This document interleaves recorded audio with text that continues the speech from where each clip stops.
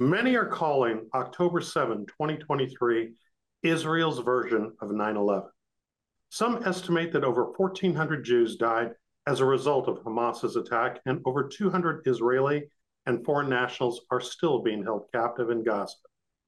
Sacramento's Mayor Darrell Steinberg issued a strong statement in the aftermath of the attack, expressing his outrage and concern over these events. He joins us today to share his thoughts and perspective as a leader and as a member of the Jewish community. Mayor Steinberg, after the attack, you made a statement that began, "I am a mayor, I am a father, a son, and a friend. I am first and foremost a Jew." On a personal level, how has October 7th affected you and yours? It has affected me deeply.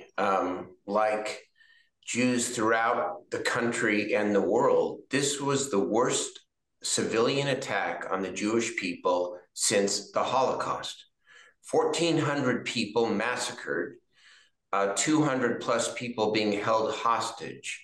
The 1,400 number is equivalent to about 25 to 30,000 Americans, if this were to happen in America, given the scale of the population, 25 or 30,000 Americans massacred.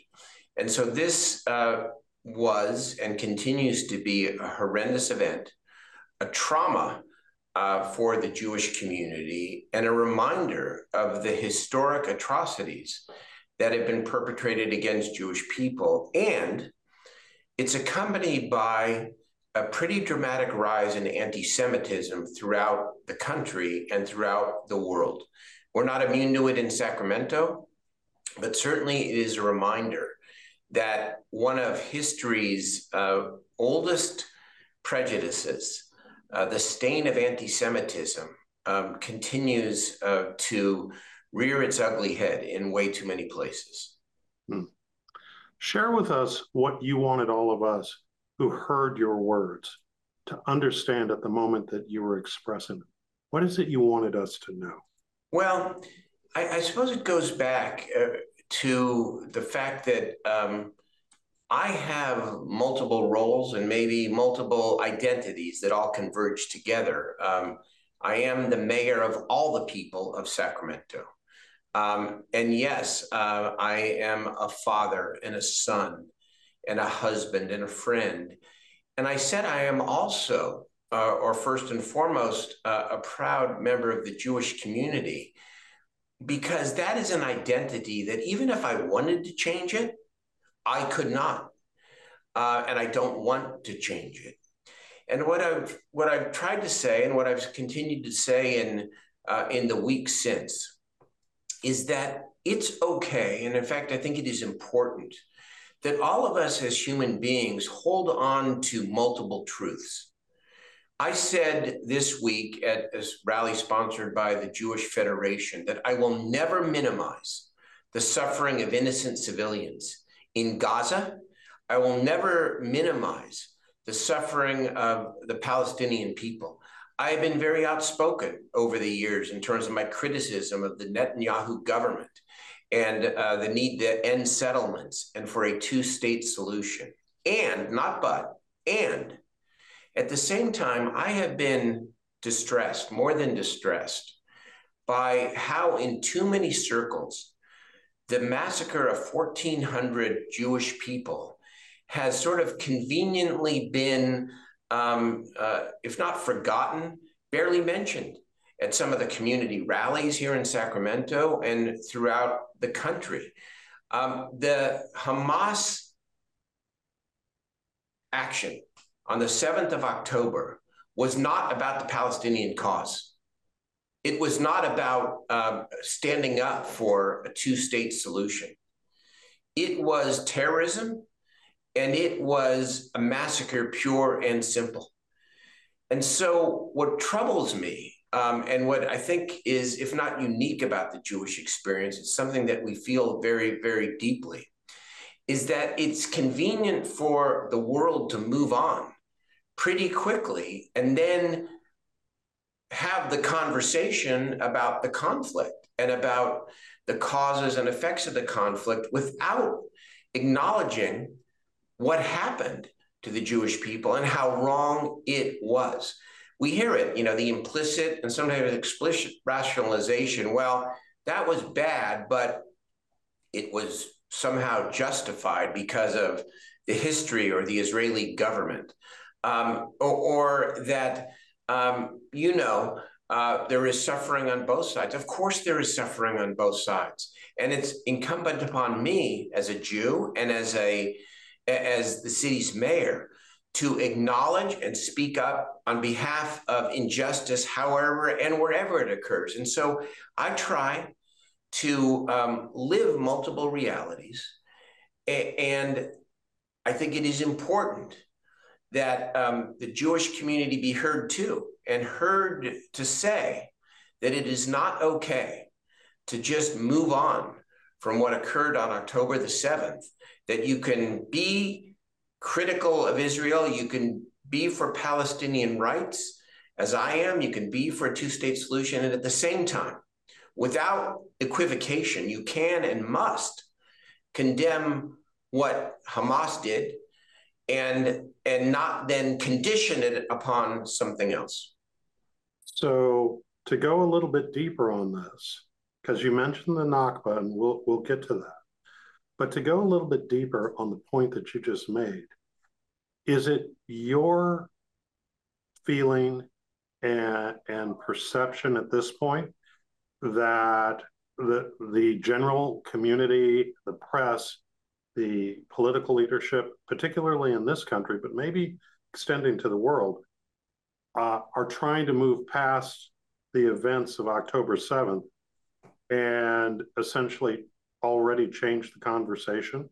Not uniformly. I think President Biden and his administration have been outstanding, including their continued efforts to free the hostages, which people who should not be forgotten. I think President Biden has also called for an Israeli response that both protects its people from any future terrorism from Hamas and at the same time minimize civilian casualties. I think that is all not only appropriate and right, but in some circles, yes, including among some on the left, there has been a quick shift. If there was ever an acknowledgement of the terror of what Hamas did and how wrong, morally and otherwise, their acts are, there was a quick shift to then talking about the rights of other people and the conflict itself. Well, I think we have to be able, if we believe it, to be able to hold mutual thoughts or thoughts that may seem conflicting but really aren't. You can condemn Hamas and still be for the rights of the Palestinian people. That's where I think most people are. But it is plain not right for some to move on from what happened and shift the conversation without acknowledging the historic atrocity that occurred on October the 7th. I want to share something with you.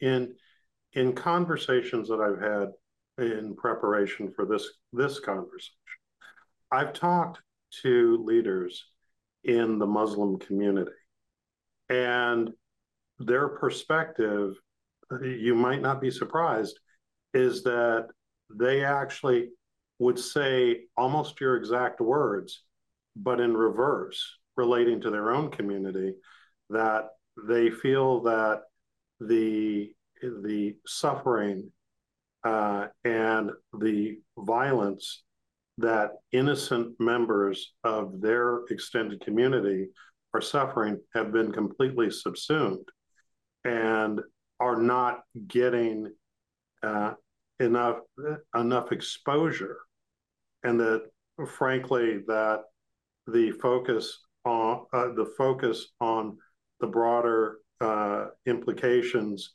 and tragedy that the Israelis over in Israel experienced have completely wiped their issues off of the map in terms of the national and international conversation.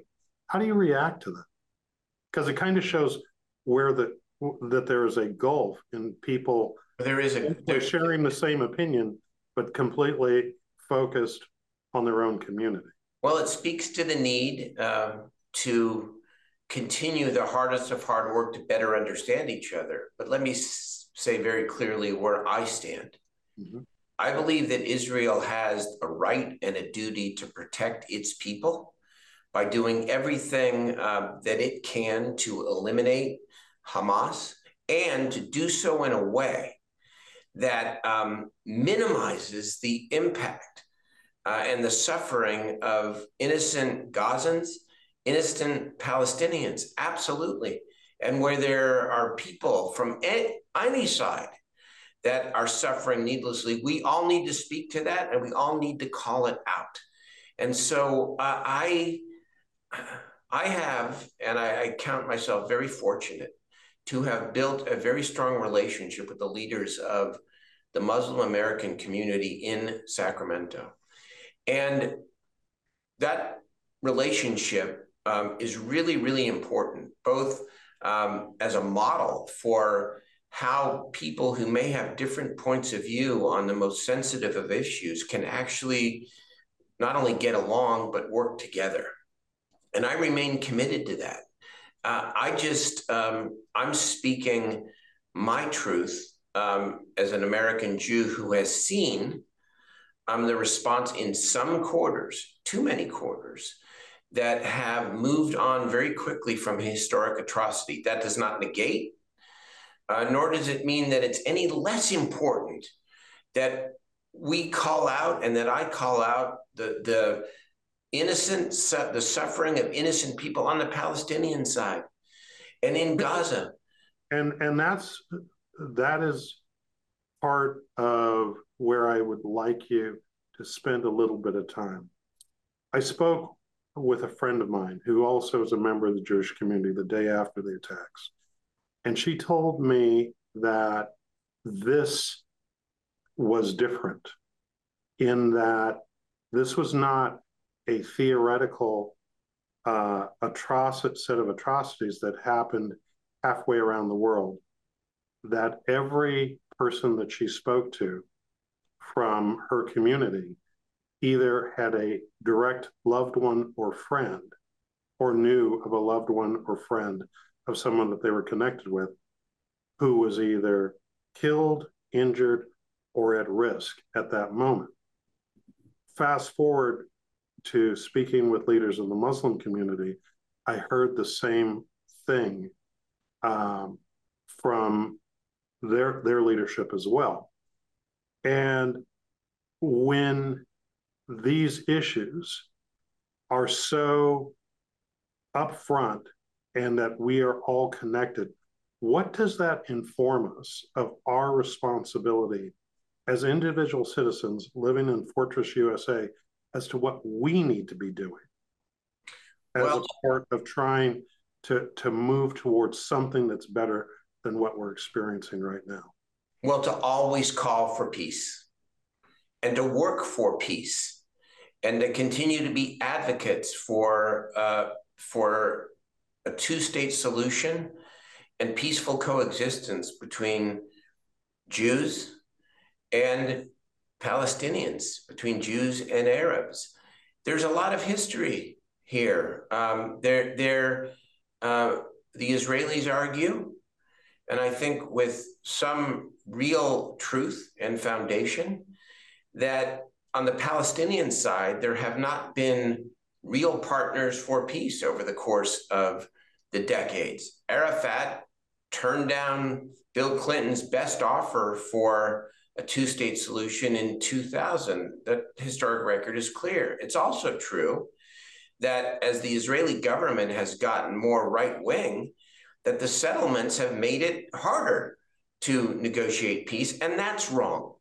And so together, we have to continue to understand each other's pain, understand each other's history, and we have to be promoters of peace. And we have to do so in a way where we're not yelling at each other, because we know that in this country and throughout the world, for a variety of reasons, we blame social media a lot. It's that, but it's more. Is Trump the cause or the symptom?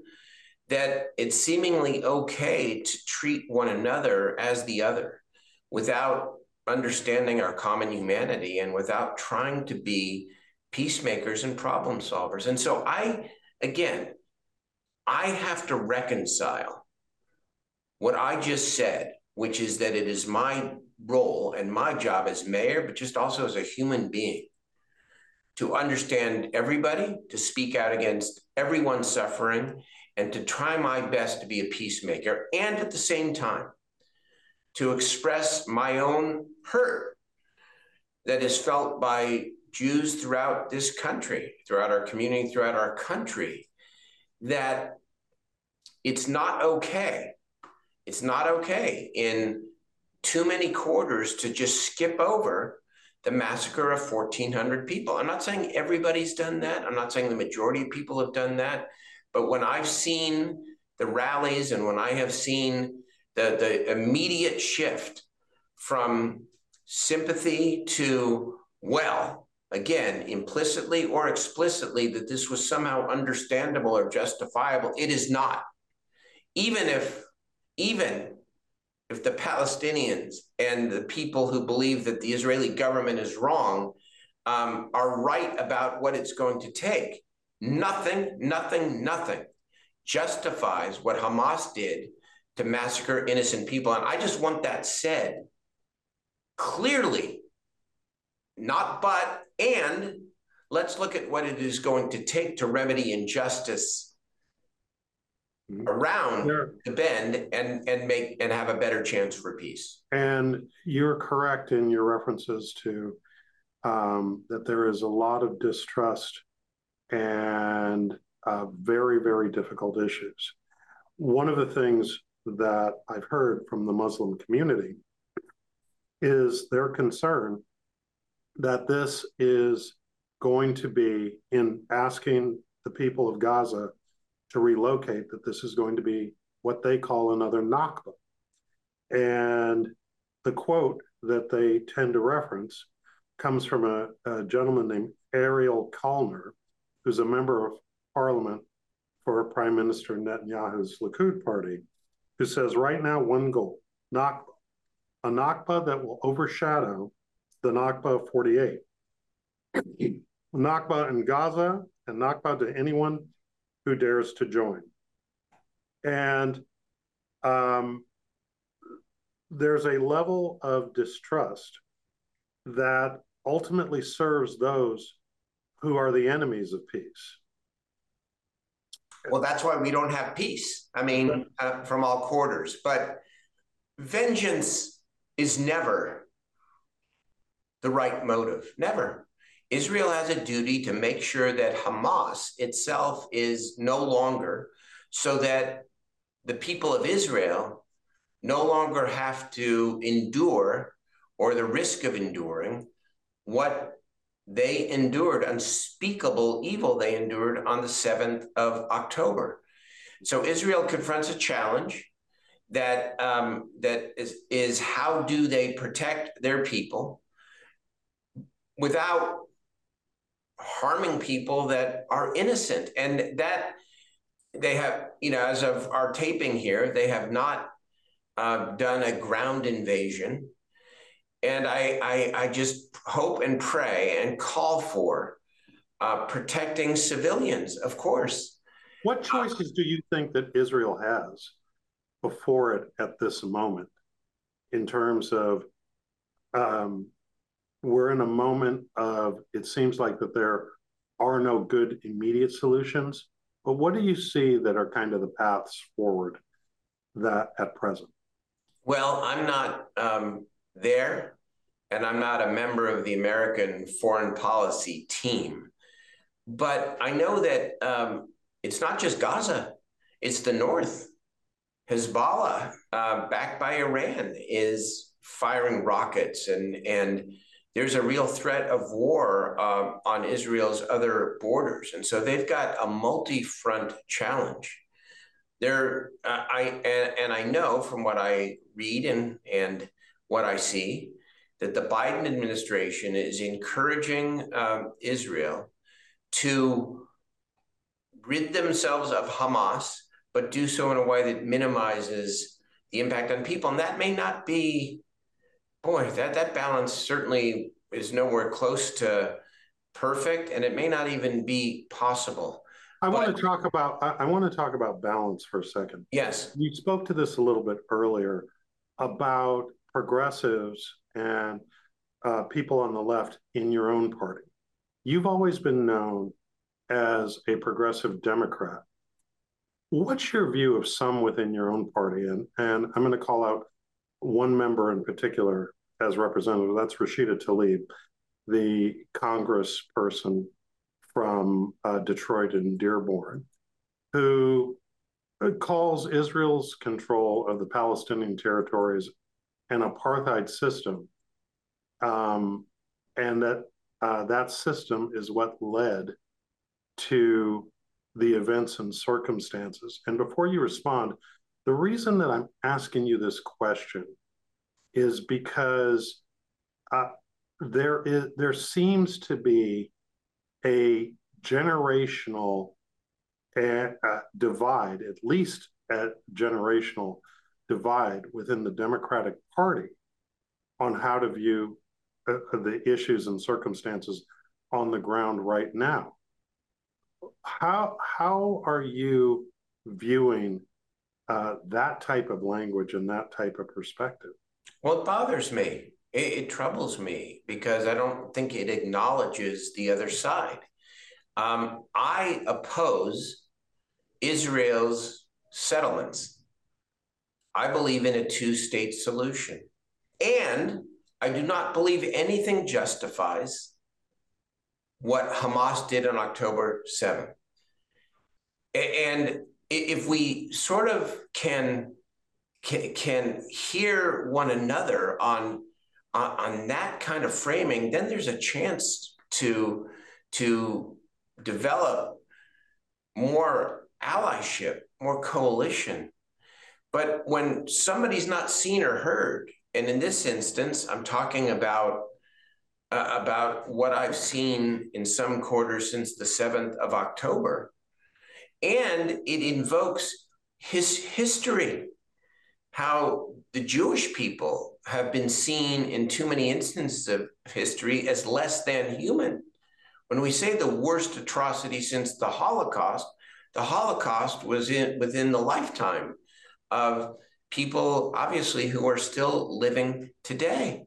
That is very real. It is very searing. And so it's about seeing each other's humanity and calling out wrong wherever it exists. I think the settlements are wrong. I think that nothing justifies what Hamas did. And when we talk about the suffering, 1,400 Israelis killed so far, and over 200 that are still being held hostage. 5,000, according to UN News, 5,000 Palestinians have already perished as well. You have always been known as a man of optimism and solution building. And in our final moments, give us your one wish for what happens next.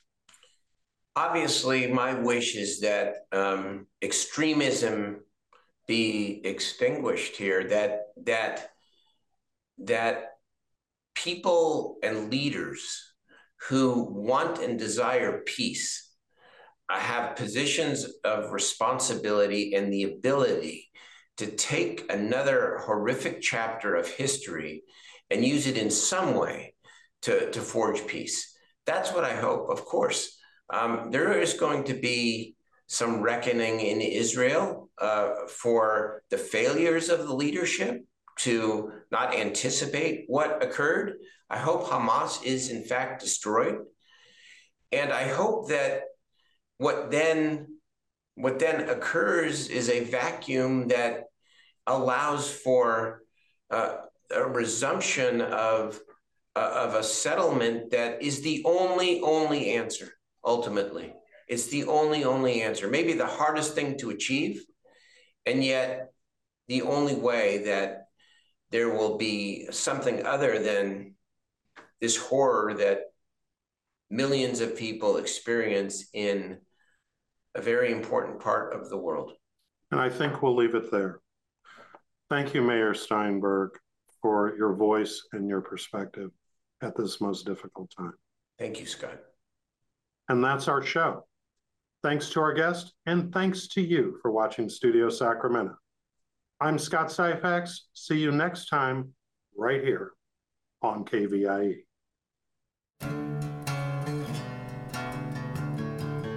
Thank you for listening to Studio Sacramento from KVIE Public Television.